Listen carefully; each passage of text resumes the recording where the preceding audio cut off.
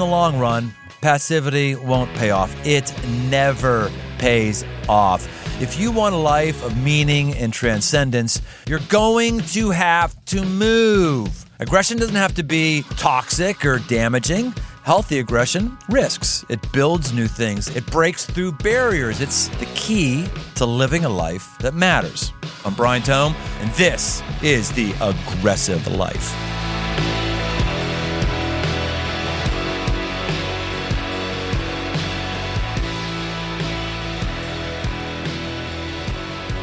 Well, come on.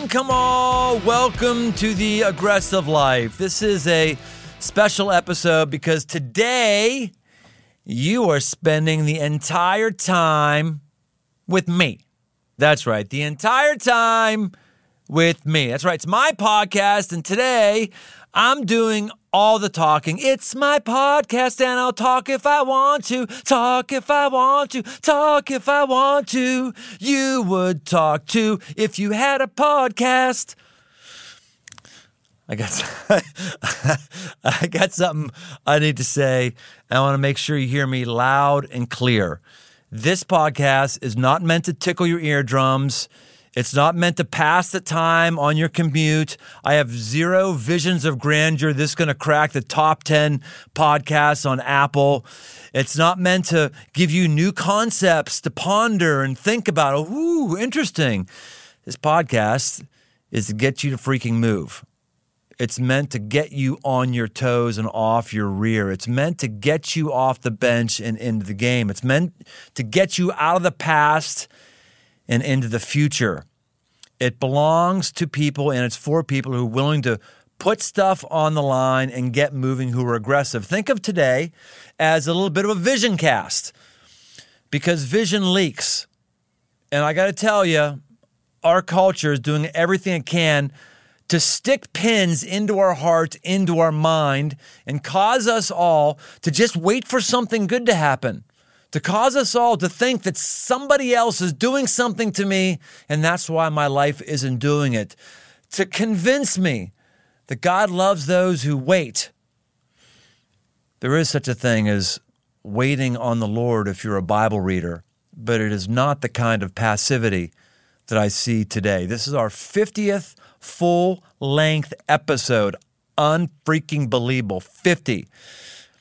And what I know from leading a massive organization myself is that vision does leak. I want to make sure that it's not leaking with you, the listeners. Whether we got 5 or 500,000 listeners, you need to know where you can go to hear a worldview that tells you you need to take your life by the throat, that you are responsible for your life, that waiting for something to take care of itself never takes care of itself. It only gets worse. The purpose of today is making sure we're all clear on that. So I'm going to make sure we understand what aggression is. Aggression is not physically forcing your will on somebody. That's not the aggression I'm talking about here. Aggression is not bending the rules that Uncle Sam has for us and maybe ending up in jail. That's not aggression. Aggression is not being willy-nilly about what we care. And I'm just saying what I believe. I'm just saying what I believe. Doesn't matter who gets hurt and offended. Well, I'm just saying what I believe. No, that's not the kind of aggression we're talking about. We're talking about you controlling the narrative of your life. We're talking about you moving from a place of seatbelts and helmets and insurance policies and you getting into the unknown. We are the most helmeted country in the history of the world. Nobody else puts helmets on their 2-year-old, on their tricycle, in their basement. But if I let my kid go outside on his bicycle, I'm going to get flummoxed by people. Flummoxed. Is that the right? They will be flummoxed and they will flagellate me. Not flagellate me. Well, I hope they. Well, what's the F word I'm looking for? Flail me, flog. That's it. Flatulate, flog, whatever it is. But we live in a culture that doesn't understand aggression. We live in the most insured culture in the history of the world. I like seatbelts. I wear a seatbelt every time I'm in a car because it doesn't affect my riding experience at all. I like helmets on a motorcycle, mostly. Every time I'm off-road, I'm on dirt, I'm on a helmet. When I'm driving to work on pavement, I'm a helmet 20% of the time. I'm not anti-helmets. I like helmets. I like insurance policies. I got a few of them, but let me tell you something. You cannot have an insurance policy, a helmet, and a seatbelt for you becoming great. Your future, your greatness, whether that's defined by the family you lead, the business you start, the moral fiber you have, if you look to have a safety net, an assurance that things are going to be okay, you won't aggressively move. You'll passively state where we are. That's why we started the aggressive life, because we needed somebody or some group of people to be with that would help us to see this truth. And I hope you're happy with it. I hope that you're doing things in your life that are different. We hear from you regularly that you are doing things that are different. That's awesome. That's just awesome. I want to go back and I want to talk about where it is I get this idea of aggression. Why is it important to me? This isn't a faith podcast per se. We don't have any goal to back up all of our points with Bible verses. I'm not doing this podcast for my seminary professors. Some of them are still alive right now. I'm doing this podcast for dudes and women who I've camped with, who are just normal Joes and Janes who are trying to slog through life and make something for themselves. I'm not trying to win any Bible award points here. I'm never going to be featured on Theology Today. Not about that. You can talk about aggression, and atheists can talk about aggression and how to take control of your life, as well as many, many people who are in the church. But the church is my training. I am actually a person of faith. I don't shy away from it. I've seen literal healings and miracles right before my very eyes. I've had aggressive things where God's come to me and whispered something to me when I was on a stage and said, there's somebody in this section right here that's got an arm issue I'm supposed to pray for. And what do I know? There was a guy who had a nerve issue in his arm, prayed for him, and he's gotten better. I didn't want to do that because I thought that's a too televangelisty of a move, and I'm not a televangelisty guy. But I've seen God do healings through prayers that I've chosen to pray. I've seen literal demonic possession. I've seen it. I've seen frothing at the mouth. I've seen it. I've read the Bible a lot, a lot.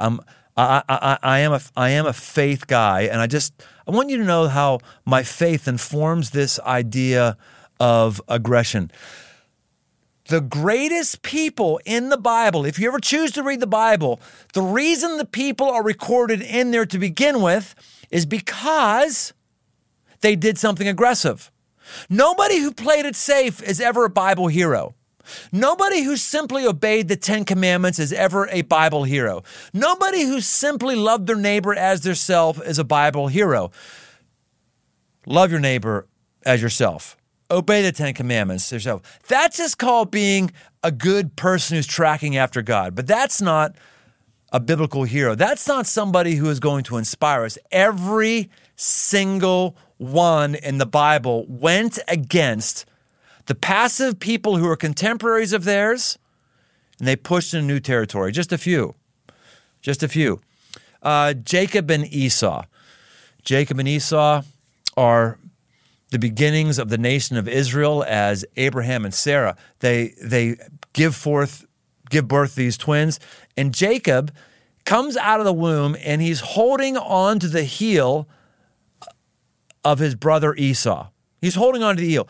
Every time I ever heard that sermon in church, it was, well, Jacob is the supplanter. That's what he's the supplanter.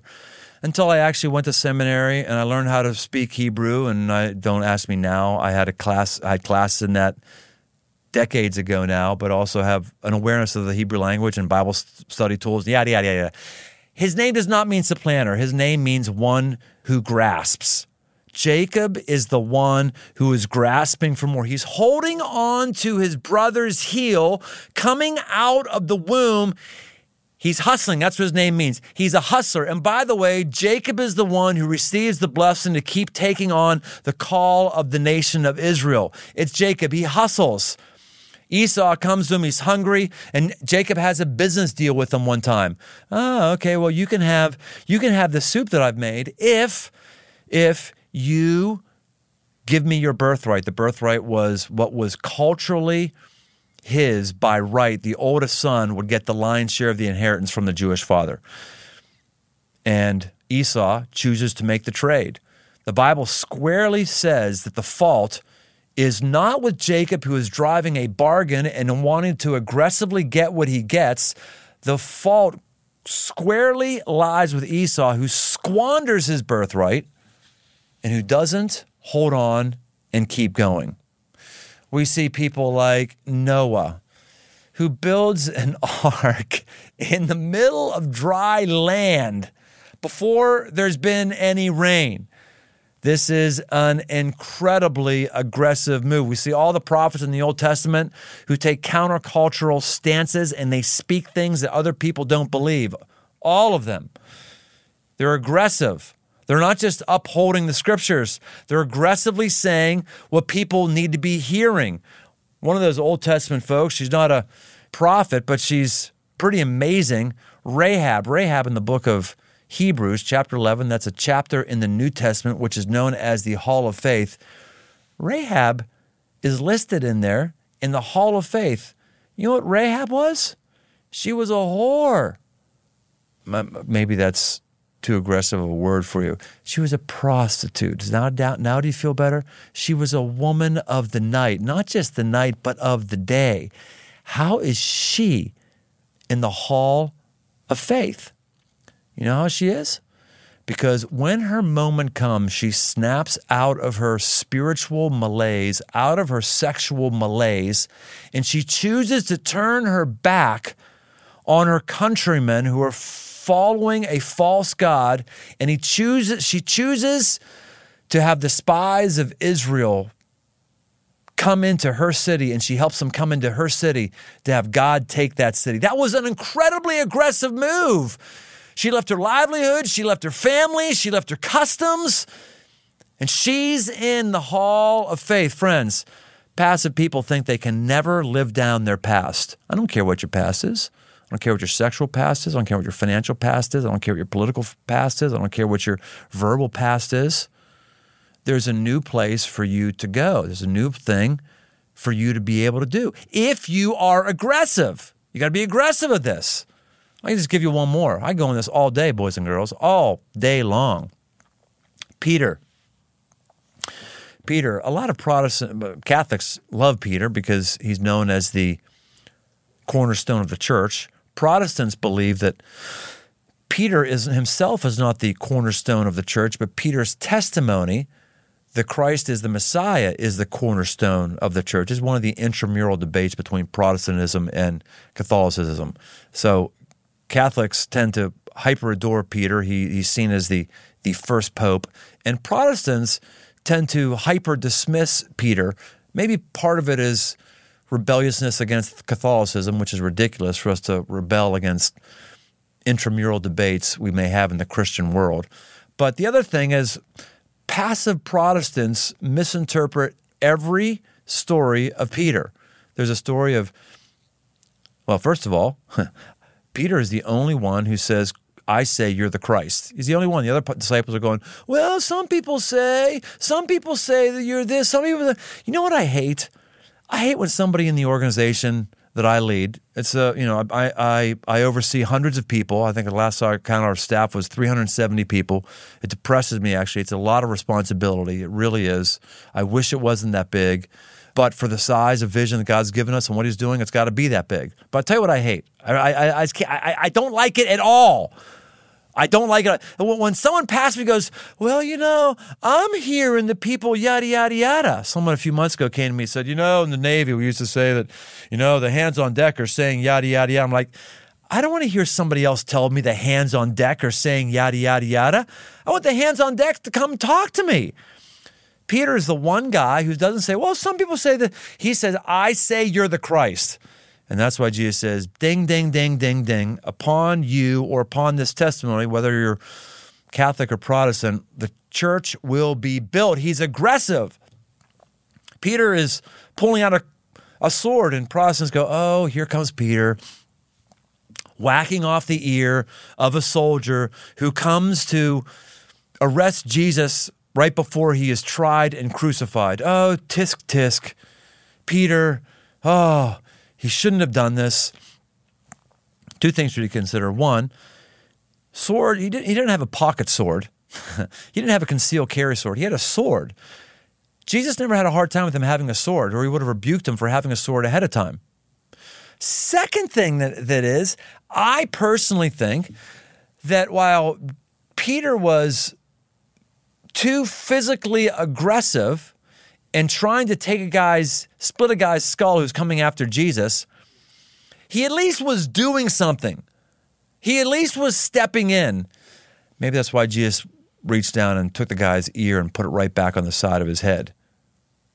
But Protestants who are passive go, oh, there's Peter, always trying to be violent. Hey, man, let me tell you something. If there's a mob that's coming after me, I hope I have one friend who gets between me and you. I hope so. But in our passive culture, we don't get this. Sometimes violence is the answer.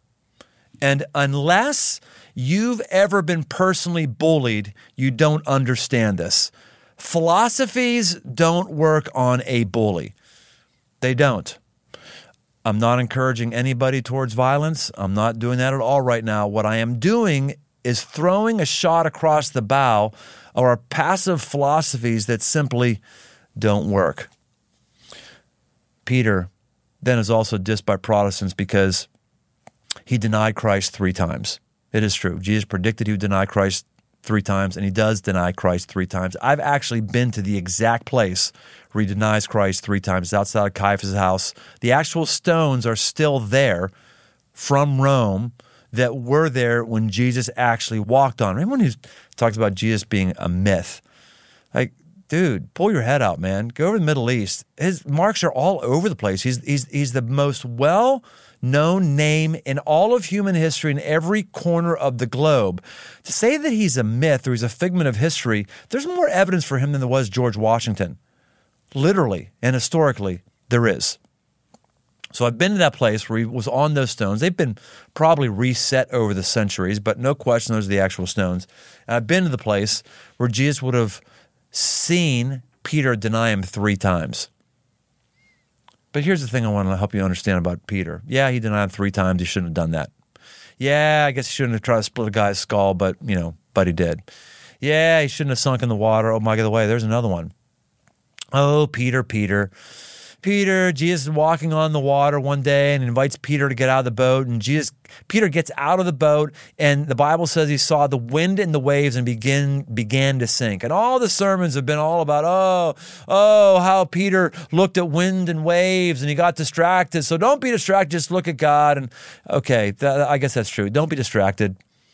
Keep your vision forward. But you're missing the point. Peter's the only buddy who got out of the boat. He's the only one who is willing to get wet. So we go, tisk, tisk, tisk. Most people can't name anybody else in the boat because none of the rest of those losers asked Jesus to call me out in the water. Peter does this aggressive thing again and again and again and again. I think that's why he's one of Jesus' 3 favorite. There's Peter, James, and John, and they always got the best of Jesus. And I just think Jesus had a special place in his heart for Peter. I believe when Peter denied Jesus the 3rd time, he said, I don't know him. I don't know who you're talking about. And a rooster crowed, which there's actually a rooster weather vane right at that same structure. It's kind of interesting memorializing it. As Jesus looked at him, I believe that Jesus was heartbroken that his friend had denied him 3 times. And I think Jesus also said and thought to himself, but the reason you deny me 3 times is because you had the opportunity to deny me 3 times. It's because you followed me and you stuck with me. He's the only disciple that didn't run and hide when Jesus was arrested. The only freaking one. He's the only one that followed. Maybe he's looking for a shot to rescue Jesus. We don't know. He keeps getting asked questions while he's trying to stay close to his best friend, his Lord, his master. And he obviously denies him when he shouldn't have denied him. But I'm just one guy who's saying, all you loser weenie boy and weenie girl preachers who've been dissing on Peter, when you get to heaven, he's going to have some words for you. Because you wouldn't have done any better. You'd have done much, much worse. Okay, enough Bible stuff. Let's talk about just history. MLK Jr. made aggressive moves. MLK Jr. comes from Martin Luther. Martin Luther started the whole Protestant Reformation. It's a beer-drinking German monk that spoke it the way it was in German and nailed his ideas to a door and said, let's talk about these, and sparked a spiritual revolution that's still going on today. Winston Churchill said, Neville Chamberlain, you're deluded. You keep thinking the Nazis are going to be okay. You can't reason with them. You can't reason with them. Winston Churchill was amazingly aggressive. Abraham Lincoln, amazingly aggressive. Not just sending in troops to try to keep the Union together, to do his part to eliminate slavery, but he was incredibly aggressive in trying to hear people's story that were other than his story. Incredibly aggressive also in bending over backwards for total buttheads like George McClellan, the first commander of the armies of the North. One of my favorite stories about Lincoln was when he would call upon George McClellan. By the way, McClellan is the antithesis to Grant, who is one of my favorite historical figures of all time. Ulysses S. Grant is responsible for winning the Civil War because he was somebody who would fight. He was somebody who would aggressively move. And I've done a lot of reading on him. He definitely had some alcohol problems, but his alcohol problems were definitely overblown from what they actually were. He actually had them pretty in control while he was actually leading the country. One time, a group of prohibitionists came to Lincoln, tried to get him to demote Ulysses Grant. They said, hey, he's just drinking too much. And he said, well, what's he drinking? Whatever he's drinking, I'm going to buy it for all of my generals. Lincoln said once, I finally have a man who will fight. Grant would fight. He was on the move. He would do things where up to that point, every commander in charge would not move. The classic example is McClellan. Back to my aggressive move with Lincoln. Lincoln goes to visit him personally. Personally, he goes to visit him to implore him again to send troops in. One of his correspondences, he said, General McClellan, do you mind if I borrow your army? I have need of it. He goes to visit him one day at his house, and McClellan comes back from the field, and Lincoln, the President of the United States, is waiting in the parlor, and McClellan's servants tell him the President's in the parlor, and he goes upstairs, McClellan does, and he takes a nap and cleans himself before he comes back down to see the President of the United States. If I'm Lincoln, I am going to, I'm going to lose my stuff on him. But this was actually an aggressive move. You can actually be aggressive and choose not to do something, but it's got to be aggressive, intentional choice. Lincoln makes the aggressive, intentional choice to choke back his pride because he still, at that point, is hoping that the best hope for the Union is McClellan to lead them to victory, and it's best for him to choke back his pride. This is aggression. Gandhi. We just keep going on and on. Boy, all I'm saying is this. None of us are going to be another Ulysses S. Grant. None of us are going to be another Gandhi. None of us are going to be another MLK or a Winston Churchill or a Billy Graham. None of us are. But there is a life that God wants for you. There is your life, not somebody else's life. There is your life. And you can either choose to run the classic narrative of victimhood, the classic narrative of waiting for the government to change its policies, the classic narrative of waiting for your parents to apologize to you for spanking you, which, by the way, I've never apologized to my kids. The classic narrative of God helps those who help themselves. Actually, that was Benjamin Franklin. He was wrong. The Bible never says God helps those who help themselves, but Benjamin Franklin, I think he was at least understanding a little bit of the tenor of the Bible, that God is about people who are aggressively moving and going forward. Faith is not about letting go and letting God. Just let go and let God. Where exactly is that verse in the Bible, by the way? Where exactly are the inspirational Bible heroes who took that as their mode? No one lets go and lets God. Moses goes as far as he can, which is up to the banks of the river, up to the banks of the river as he's leading the slaves out. And then he can't take them any further until God miraculously parts the waters. Yes, there is a waiting on the Lord when you've done as much as you can. You can't do anything more, and it's in God's hands. Yes, there is a power to prayer. I believe it. I do it. Yes, yes, yes. And there's also a personal responsibility you and I have to take control of our lives, to take advantage of every opportunity we have. This is one of my opportunities, friends. It's the aggressive life. There's things I'm going to say here and do here that are not going to come out on a platform from which I preach, not because I'm ashamed of something I say here that I wouldn't want to bring on a platform that I preach. Just a different communication method. There's different kind of people. There's different kind of voices that I'm going to have here. And that's what I want. I want the best for you. I want the best for you. I want the best for your life.